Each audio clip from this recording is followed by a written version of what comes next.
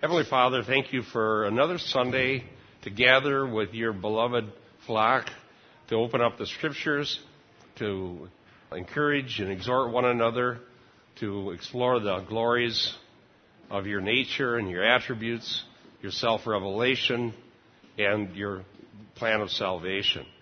We pray for the dear flock around the world that also listens on the internet. We pray for their well-being.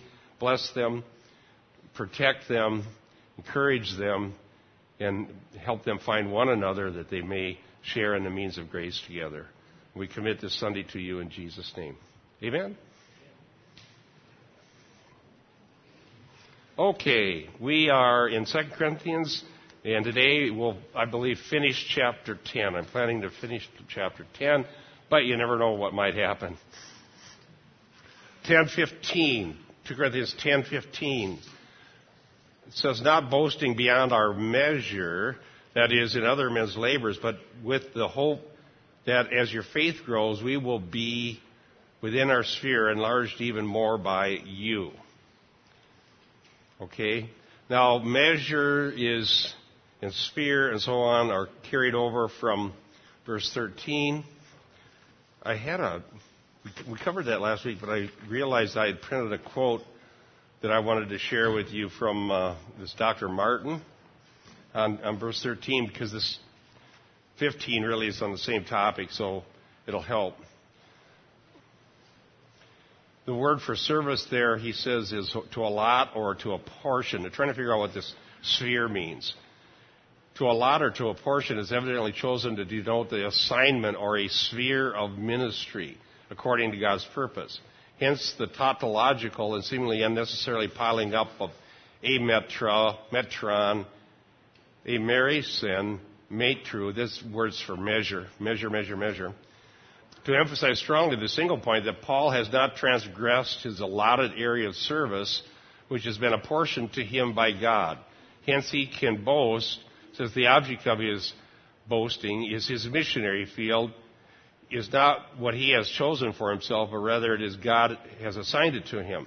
The link idea is the verb metrain in verse 12. His competitors have a measuring rod, which they have used wrongly, since it has served only to inflate their pride, again the word measure in the previous verse, and their self-praise. They have failed to use the proper measure. For Paul, the function of such a measure is to define and delimit one's specific sphere that's definitely marked out. So Paul had been sent by God to Corinth and performed the ministry God called him to of preaching the gospel. And the result of that was the church. And then later comes the interlopers who decided to jump into Paul's sphere and brag about how much better they are than Paul was and try to discredit him in the eyes of the entire congregation in order to get their opportunity to do whatever kind of false teaching they wanted to bring. And it seems like there were several versions of what their error was, but we'll talk about that. We have talked about it, and we'll get to it more in chapter 13. So in verse 15, not boasting beyond our measure is taking up that same idea from verse 13.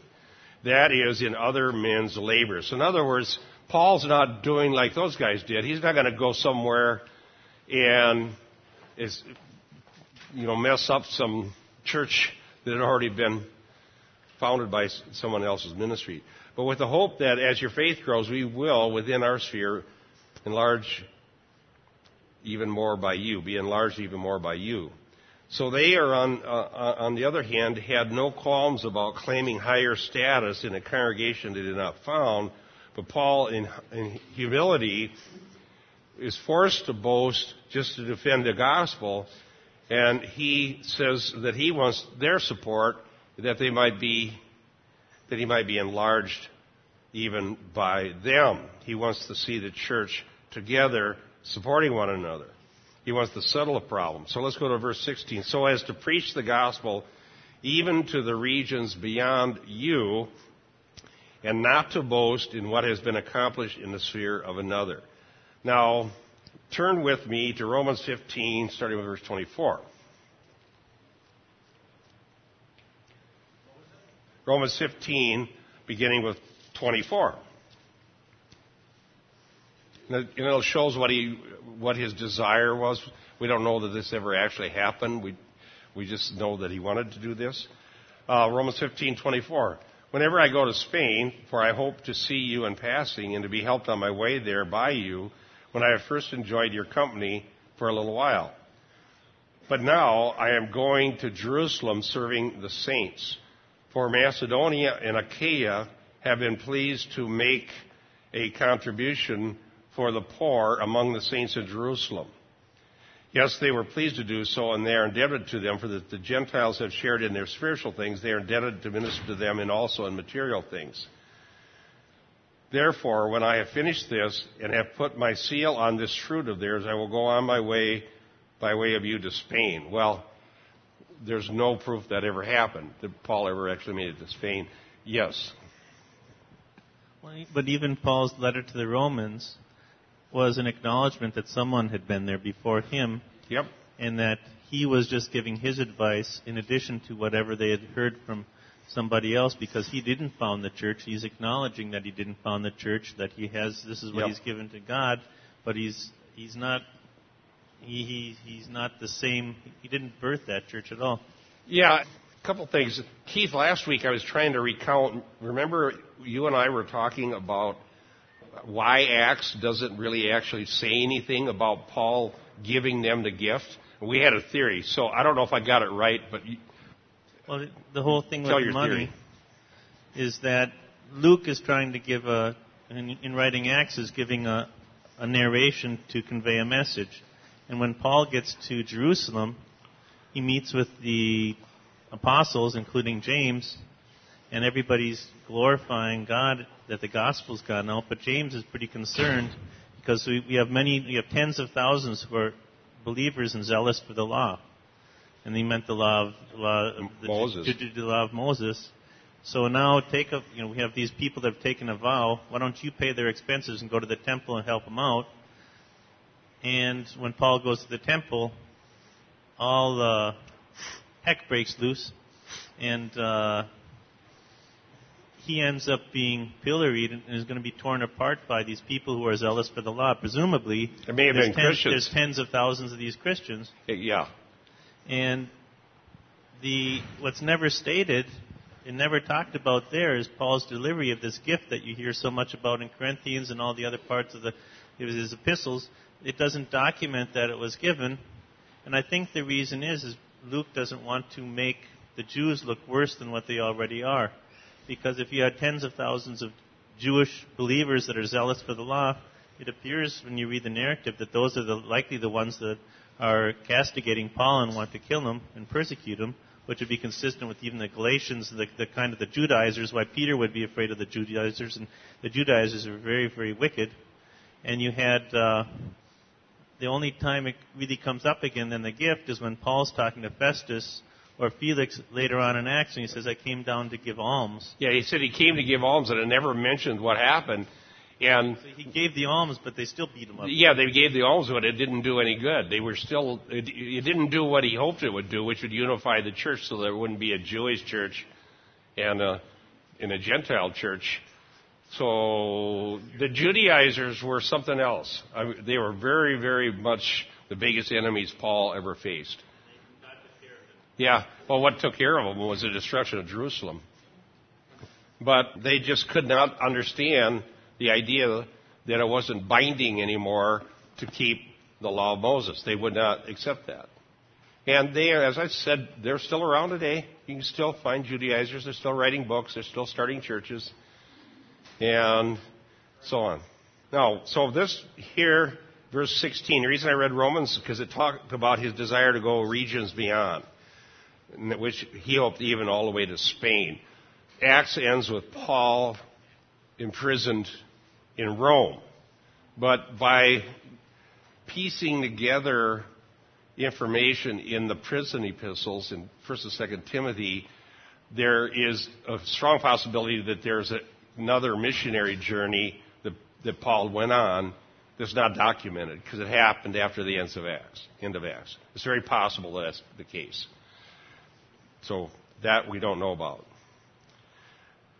Okay, I had one quote for this one. 491. This is from Barnett. From Paul's viewpoint, says Barnett, it would be helpful if he left behind a strong center of faith in the Achaean capital. The bonds of fellowship and the support in prayer would be of great benefit as he moved out of that region toward the west. We may discern two mission groups with competing aims, one associated with Paul, the other with his opponents, each seeking to spring from a secure base of ministry to other places. The one was concerned with proclaiming Christ and winning allegiance to him, whereas the other was concerned with Judaizing Gentiles who had already been evangelized. That was the biggest threat to the early church. The biggest threat was that the Judaizers would prevail and destroy the gospel. And they would go, their target were people that were already converted. And they'd go in where Paul had preached the gospel and then say, if you don't keep the law of Moses, if you're not circumcised, if you don't follow the food laws and the Sabbath laws, every kind of law that's important to us, then you cannot be a Christian and you cannot be saved. That was their message. And they're still around, and it's interesting that when people get caught up in that, how would you say it? They're virulent? Am I saying that right? They're nasty? Yeah. I mean, it's like they're just angry, and they'll just pound on you and pound on you and pound on you. Because I don't know what it is. They're so stuck on their little cultish idea that they have to enforce it on everybody else. And in fact, they're so adamant, sometimes I wonder what's motivating them is misery loves company. You know, if you so enjoy worshiping on Saturday, then why don't you just do it? Why are you pounding on me?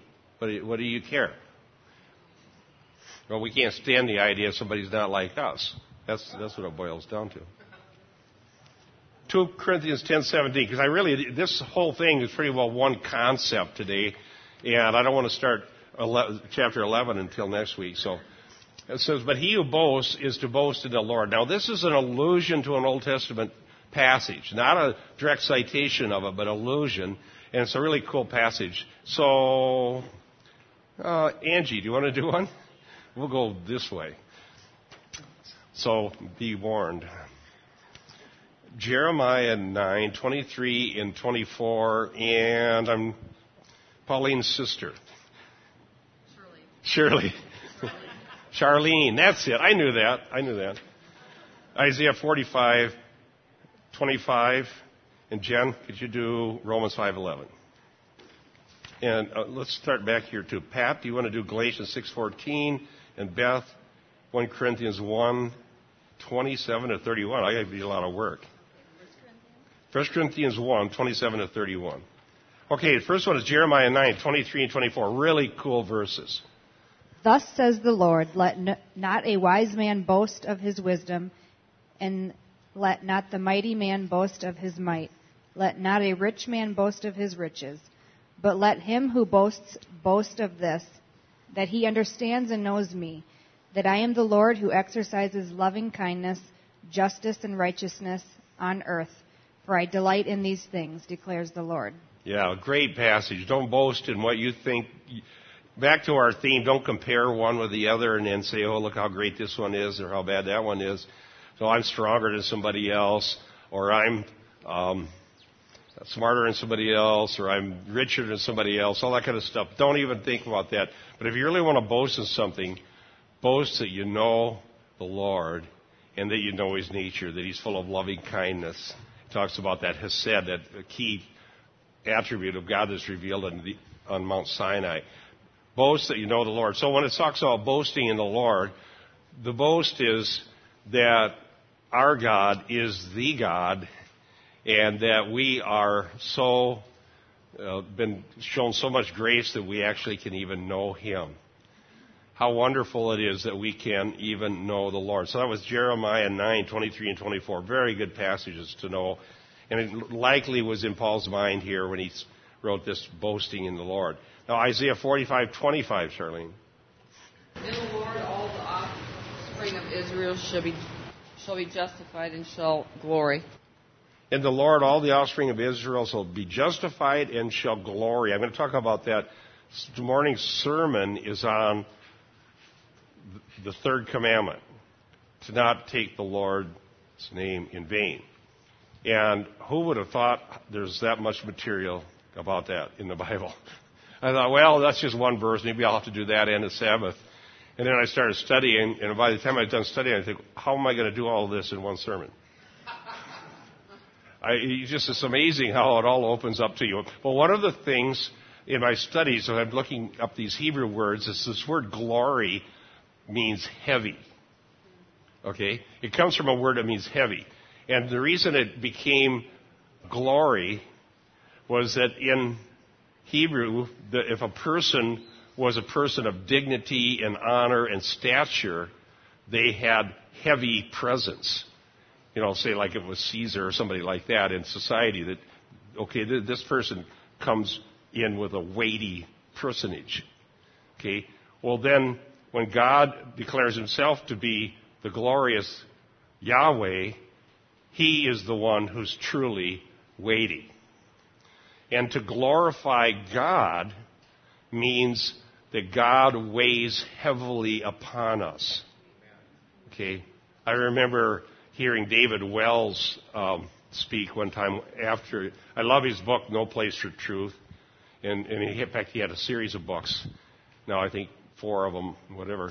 David Wells was speaking, and that was his topic. That the holiness of God and the glory of God is not weighing heavily enough upon us.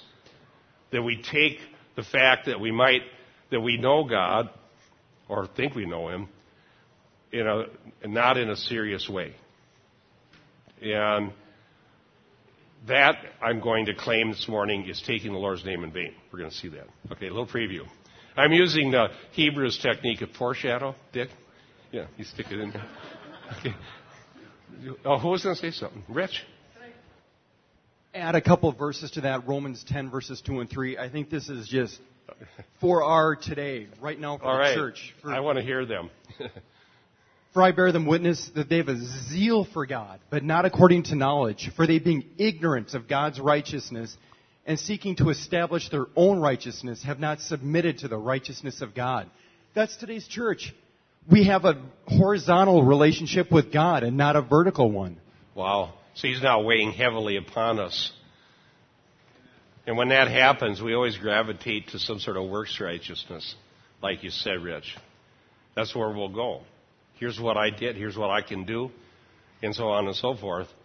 And the weightiness of God, as I was studying this, and I spent almost all week in the Old Testament using tools, because I don't read Hebrew, which is a deficiency I should have never allowed to happen when I was a youth, but it's probably going to stay that way now. So, the tools are so good now you can use it anyhow. You can learn it anyhow. And I was using the tools at my fingertips. This is just unbelievable. And at the very end, when you get to the end of the study, or if you not really never get to the end of it, but when you get to the point where, okay, I think I see this, I think I get this, I think I get the components that are all there in the Bible, the very end is this. The only way I'll ever not take the Lord's name in vain is if God does a work of grace. Because if you name the name of the Lord, you're His. And you're either glorifying Him by having Him weigh heavy upon you, or you're making vanity by Him taking Him too lightly. And you end up saying, Lord, you're going to have to do something for me, because I'm not going to stand up here and say I'm glorifying you the way I should. Jen, you are very patient. I promise you get to read that verse. I was just going to say that this whole concept of boasting comes close to worship and the concept of idolatry, because if I'm boasting in something else, there's a concept there that I'm not having no other gods before me. And going back to the first commandment, it's very, very related, because if I'm boasting in myself, then I'm setting myself up as an idol, or my own works as an idol, or something else as an idol, instead of boasting in God who is. Mm-hmm. Yeah, absolutely. The more we know the attributes and nature of God and the holiness of God and the glory of God, the idea of boasting seems like absurd. But what really makes sense is shaking in your boots a little bit. Okay. And by the way, which is what happened when people saw theophanies. They hit the ground. Okay, go ahead. The verse was Romans 5:11. More than that, we also rejoice in God through our Lord Jesus Christ, through whom we have now received reconciliation. Okay, we've received reconciliation. And now we have Galatians 6:14, Pat.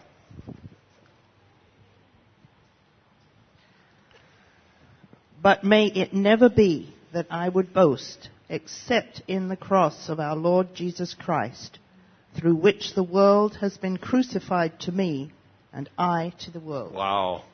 Paul's not going to boast in anything but in the cross of Jesus Christ. Wow. Great verse. Okay, and then there's a section in 1 Corinthians 1:27-31 that I think really speaks to what we were just doing, and it's very much like the one in Jeremiah. So if you could go ahead, Beth, and read that. Start with, 27-31, just 4 verses. Or 5, however that figures out. But God has chosen the foolish things of the world to put to shame the wise, and God has chosen the weak things of the world to put to shame the things which are mighty, and the base things of the world and the things which are despised God has chosen, and the things which are not, to bring to nothing the things that are, that no flesh should glory in his presence. But of him you are in Christ Jesus, who became for us wisdom from God, and righteousness and sanctification and redemption, that, as it is written, he who glories, let him glory in the Lord. He who glories, let him glory in the Lord. God chose the base thing. So, here's the implication of being one of God's people. You didn't have anything going for you before. Because he chose all those things that are nothing. So, I heard MacArthur talking about that one time. It was a great idea. And it's really thematic if you want to look at it through the Bible. Remember the whole Saul and David thing? Why did they originally decide they wanted a king? Because they wanted to be like the other nations. Right? All right. That's why they wanted a king. Their motive was wrong. Now, God had Samuel warn them that if you get a king, he's going to be nasty, he's going to tax you, he's going to script you for your army, he's going to take your women, and he's going to do all this stuff. It's going to be really bad. That's okay, we want a king. And so he gives them one who's man's kind of idea. Taller, Saul is the choice of the carnal, the flesh, the people who think that they have something going for them. And he was just what God said he would be. And then when it came time to choose David, remember, they couldn't believe the one that ended up being the choice because they brought out the oldest and this one, that one. Well, some of these, is that it? Oh, we got this little guy out here watching the flock, but you don't want to even see him. And he becomes the king. So do you see how often that principle just keeps coming back up? And the choice of the second born instead of the firstborn, when the first normally would have the rights of primogeniture, like with Jacob and Esau, and so on. You see a lot of these things where God reverses things in order to show that he's the one in charge of how this goes. All right? And so then if we end up participating by God's grace in what he's doing, we have every reason to glory in the Lord. And we have no reason to glory in the flesh. Okay, I guess that's pretty straightforward. Verse 18, 2 Corinthians 10:18. For it is not he who commends himself that is approved, but he whom the Lord commends. Now, back in 2 Corinthians 3, in verse 1, Paul talked about those, not himself, but others who required letters of commendation. He said they sent letters of commendation. So they get important guys to say, all right, here's somebody, this is a great person, here's how great he is, you better listen to him. Now, Paul said, I don't have one of those letters of commendation other than you. You are my letter of commendation. What does he mean by that? Well, you exist as a church. I've preached the gospel of Jesus Christ. I've preached only Christ and him crucified to you. God used that foolish message of a crucified Jewish Messiah, and he made a church in Corinth, added you to it. There you are. I preach the gospel. That's all the layer of combination I need. That's what Paul's saying. Now, it says here, the one who commends himself isn't approved. The word approved, dokimos, is an adjective here. Can mean, it has a range of meaning, but in general, it either has to do with having been tested and shown to be genuine, or the fact of being genuine, or so on. So, commending yourself doesn't make you genuine, because God knows the heart. And the Lord commends someone, you can count on his assessment being correct. And the way Paul was commended by the Lord was the Lord used him to preach the gospel, and people were converted, and a church came into existence. Let me quote from Barnett again. The importance of this passage is threefold. First, Paul establishes that the spreading of the gospel is the priority of Christian ministry. Can we say amen to that? Yeah. The spreading of the gospel is the priority of Christian ministry. Absolutely it is. And if that gets off the front burner, then we know we've gotten totally misdirected somewhere. And we should go backtrack and find out where we got disconnected or misdirected and repent and get back in the gospel. All right? Okay. In Paul's case, says Barnett, this meant the mission to the Gentiles to which he was called by God on the road to Damascus, as recognized by the Missionary Concordant of Jerusalem, A.D. 47. Second, because the existence of another mission, that to the Jews, brought its own complications and tensions, accepted principles of cooperation were needed, as they continue to be in comparable situations. Third, self-commendation in Christian ministry is excluded.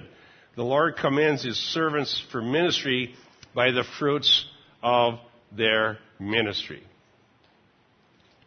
The fruits of the ministry, and that being God's works of grace and so on.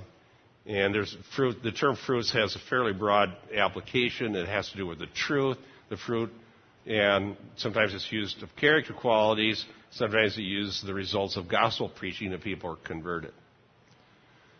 Okay, let's go this way now. Keith, Proverbs 21:2. Troy, 1 Corinthians 4:5. And Alice, 2 Timothy 2:15. Every man's way is right in his own eyes, but the Lord weighs the hearts. Every man's way is right in his own eyes. You know, let's talk about that a moment. It's kind of a truism, isn't it? Can I talk about kings? Yeah, what's that? In the Judges, in the time of the Judges, it says every man was doing what was right in his own eyes. Yeah, he was doing what was right in his own eyes. And it's always wicked. Every time they say that, it's a wicked thing. It's a wicked thing. So, doing what's right in your own eyes means you don't know what God said. Okay? You don't have special revelation.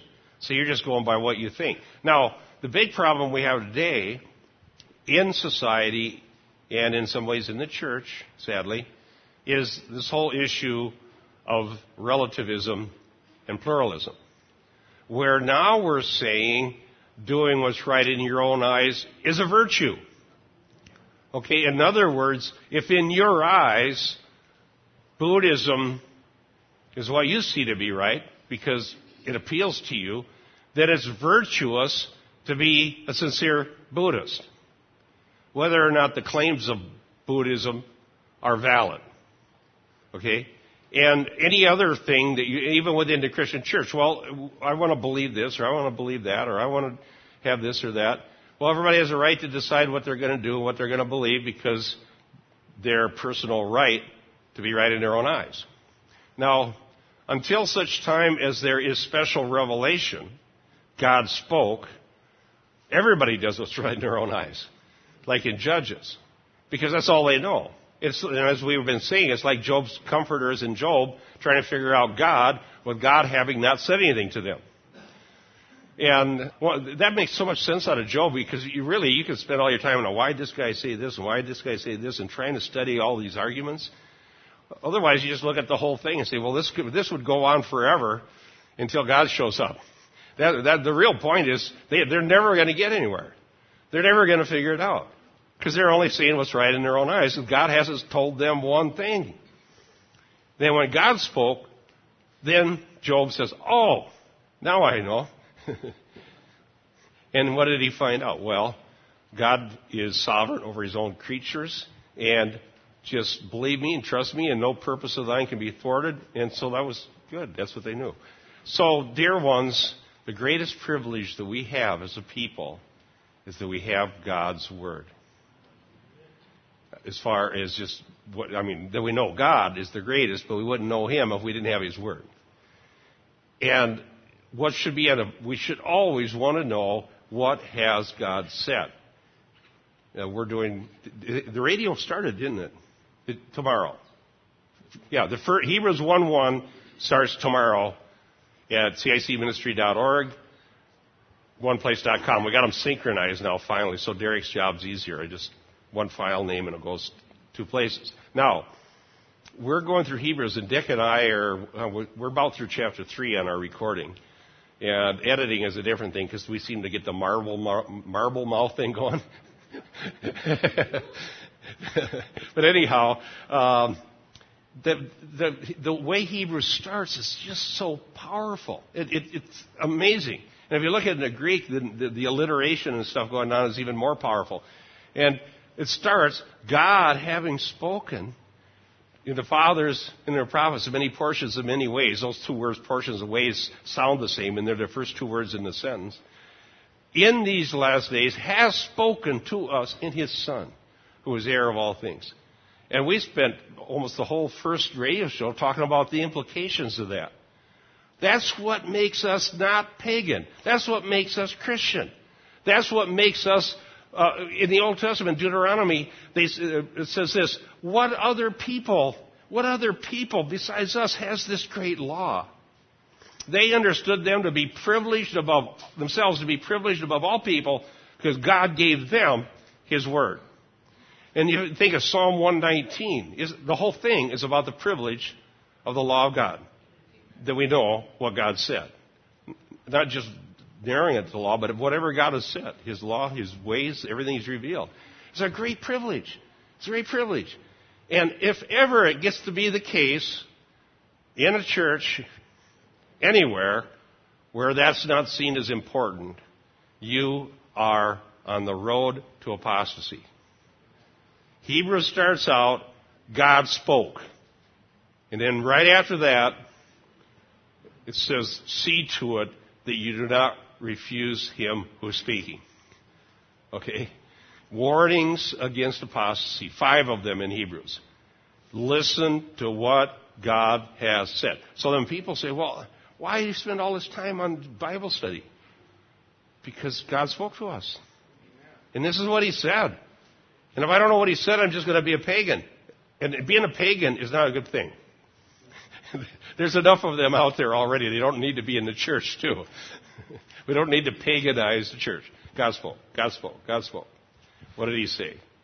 That's what we want to know. So, I hope you get a chance to listen to the Hebrews that we're going to do, and the people will gain something from it. 1 Corinthians 4:5. Therefore, do not go on passing judgment before the appointed time of judgment, but wait until the Lord comes, who will bring forth to light the things hidden in the darkness and disclose the motives of men's hearts. And then each man's praise will come to him from God. Yeah, don't go on judging before the time. I did an article once about what we can judge and what we cannot judge. And that verse is very important because it says that God will disclose the motives of men's hearts. So that's one thing we can't judge. It's before the time. Who's the better teacher? I don't know that. Who is God going to reward more than who else? I don't know that. It may be shocking when we find out, but it's before the time. These are things we can't know. So if we compare ourselves one to another and make judgments based on our idea of who's better, that's before the time. That's what Paul was fighting in Corinth. They had personality cult going on. Okay, 2 Timothy 2:15. Be diligent to present yourself approved to God as a workman who does not need to be ashamed, accurately handling the word of truth. All right. Now, that is very enlightening. Okay, in the light of everything we've been talking about. Paul says to Timothy, be diligent to show yourself approved. Now, that's something you can do now. Okay, the approval will be at the end. Okay, but we can know now that there's a likely case that we will be approved. And to show ourselves to be somebody who would be approved. And how are we going to do that? Diligently study the Word so that we handle the Word of truth accurately. We can be absolutely assured that accurately and faithfully proclaiming the Word of God and applying it to people's lives and applying it to our own lives and hearing it and talking about it coming in and going out and teaching it to our children and learning instruction in righteousness, all those things that are there in the Word, that we can be sure that's something God approves of. Absolutely sure of that. We can't be sure He approves of our building program. Okay? We can't be sure that He approves of a lot of things we might decide to do. He gives us liberty to do different things. But we can be sure He approves of accurately handling the Word of truth. And the thing that grieves my heart, and this started in 1989, or actually before that, but in 89 we started a pastor's meeting from a lot of former pastor friends that we had in the charismatic movement in the early 80s. And we began to open up the scriptures and have different ones present position papers and just dig in and find the truth and apply it. And the thing that grieved me was that the pastors, for the most part, didn't want to do that in their own churches. They just didn't want to do it. They may be talking to a pastor about it, but they're not going to bring up theology in their churches. And they're not going to go there. And it frustrated me so much that I decided, by God's grace and encouragement from Dick Kuffel and our former friend Don Anderberg, to start writing critical issues commentary. My idea was, I'm doing all this work anyhow, and I'm giving it to pastors, and they just put it in a circular file. So I'm just going to send, if they don't want to teach the flock what's true, I'll send it out and teach them myself. And that's how it started. Okay. And you know what? What's that? Why didn't they want to? That's their job. Okay, good question. Let me repeat her question. I'll repeat it. Why didn't they want to? It's their job. I'll tell you why. I read it. Glenn, you sent me an article. That one from Sproul's Table Talk. Yeah, good article. That article was saying that ministers can fall in love with the idea of their ministry. Okay? And what he meant by that was falling in love with the idea of being successful in your ministry and be seen to be successful judged by some standards other than the one we just read in Timothy. Okay? And that, therefore, anything that might detract from that is seen as a negative. Okay? Right, from their status. Okay, so if they go into a congregation and begin contending for the faith once for all delivered to the saints, and you got everybody under their sun there that believes this, that, and the other thing in all different ways, you're going to have contention, you're going to have problems, and you're going to have people leaving, and you're going to have people get upset about it, and it'll upset the apple cart. Unless the congregation was built on solid expositionary preaching to start with. Then they'll rejoice. They'll be glad you brought it in. But if it was founded on some other way, then you have your ministerial status weighing too heavy. Yes. One thing, there was one pastor that north of here that we had friends that went to his church, and he forbade, it was a policy not to encourage exegetical Bible study, inductive Bible study, because the Bible didn't say what he said the Bible said. And to have his congregation doing inductive Bible study would undermine what he they actually forbade the congregation to do inductive Bible study. Because then they got educated and they started questioning the pastor. Now, one of the number one things I hear, but remember I sent out the CIC.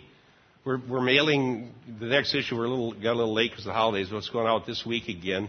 It's on how the church becomes pagan by adopting the pagan worldview.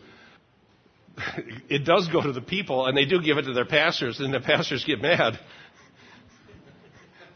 So I guess it's doing what I wanted it to do. Now, I can understand let me share a little bit from my heart about my own experience, and I want to talk about something that happened this week, anyhow. When I read that thing, Glenn, that you sent me, I remember myself struggling with those thoughts and ideas myself, because at one point in my life, I felt like I was failing as a pastor based on just what was happening. People would leave the church, just whatever criteria I was looking at, I just felt like I was failing. And I was young enough to think, okay, at this age, if I fail now, it's permanent. It's just not a good way to feel. I'm not thinking it's from God. I'm thinking it was my flesh. It was like, okay, I'm at the age where I'm supposed to be at the peak of my game, and look at me. This is horrible. It's pathetic. And I went to hear Dr. John MacArthur, and I've told this story before, but some of you might be new. I went to hear Dr. John MacArthur, and he preached a sermon called Restoring the Disheartened Pastor's Joy. And his sermon was that the greatest privilege that God ever gave a man, ever, was the privilege of preaching the gospel of Jesus Christ. And that privilege is the greatest privilege and the greatest honor, even if nobody believes it when you preach it.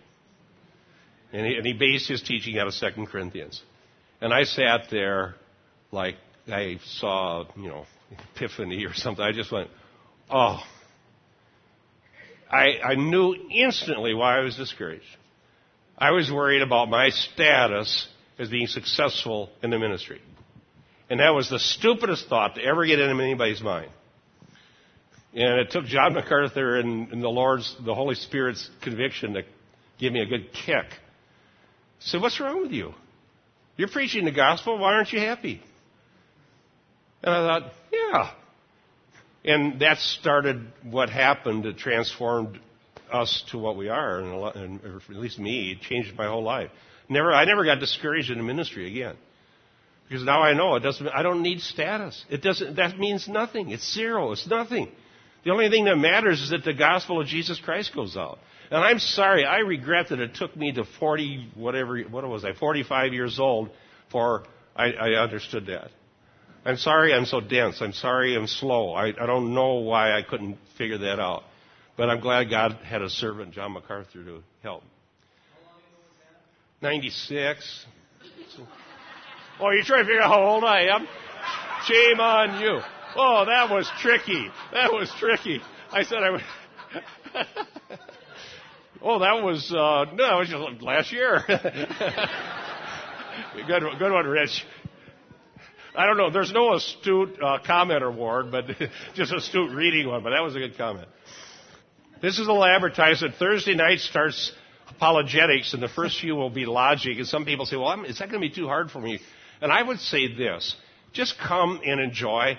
You don't have to become a professional logician, but you can sort of see how the thing works. It's fun to see how it works, in my opinion, even if you don't think that's going to be your forte.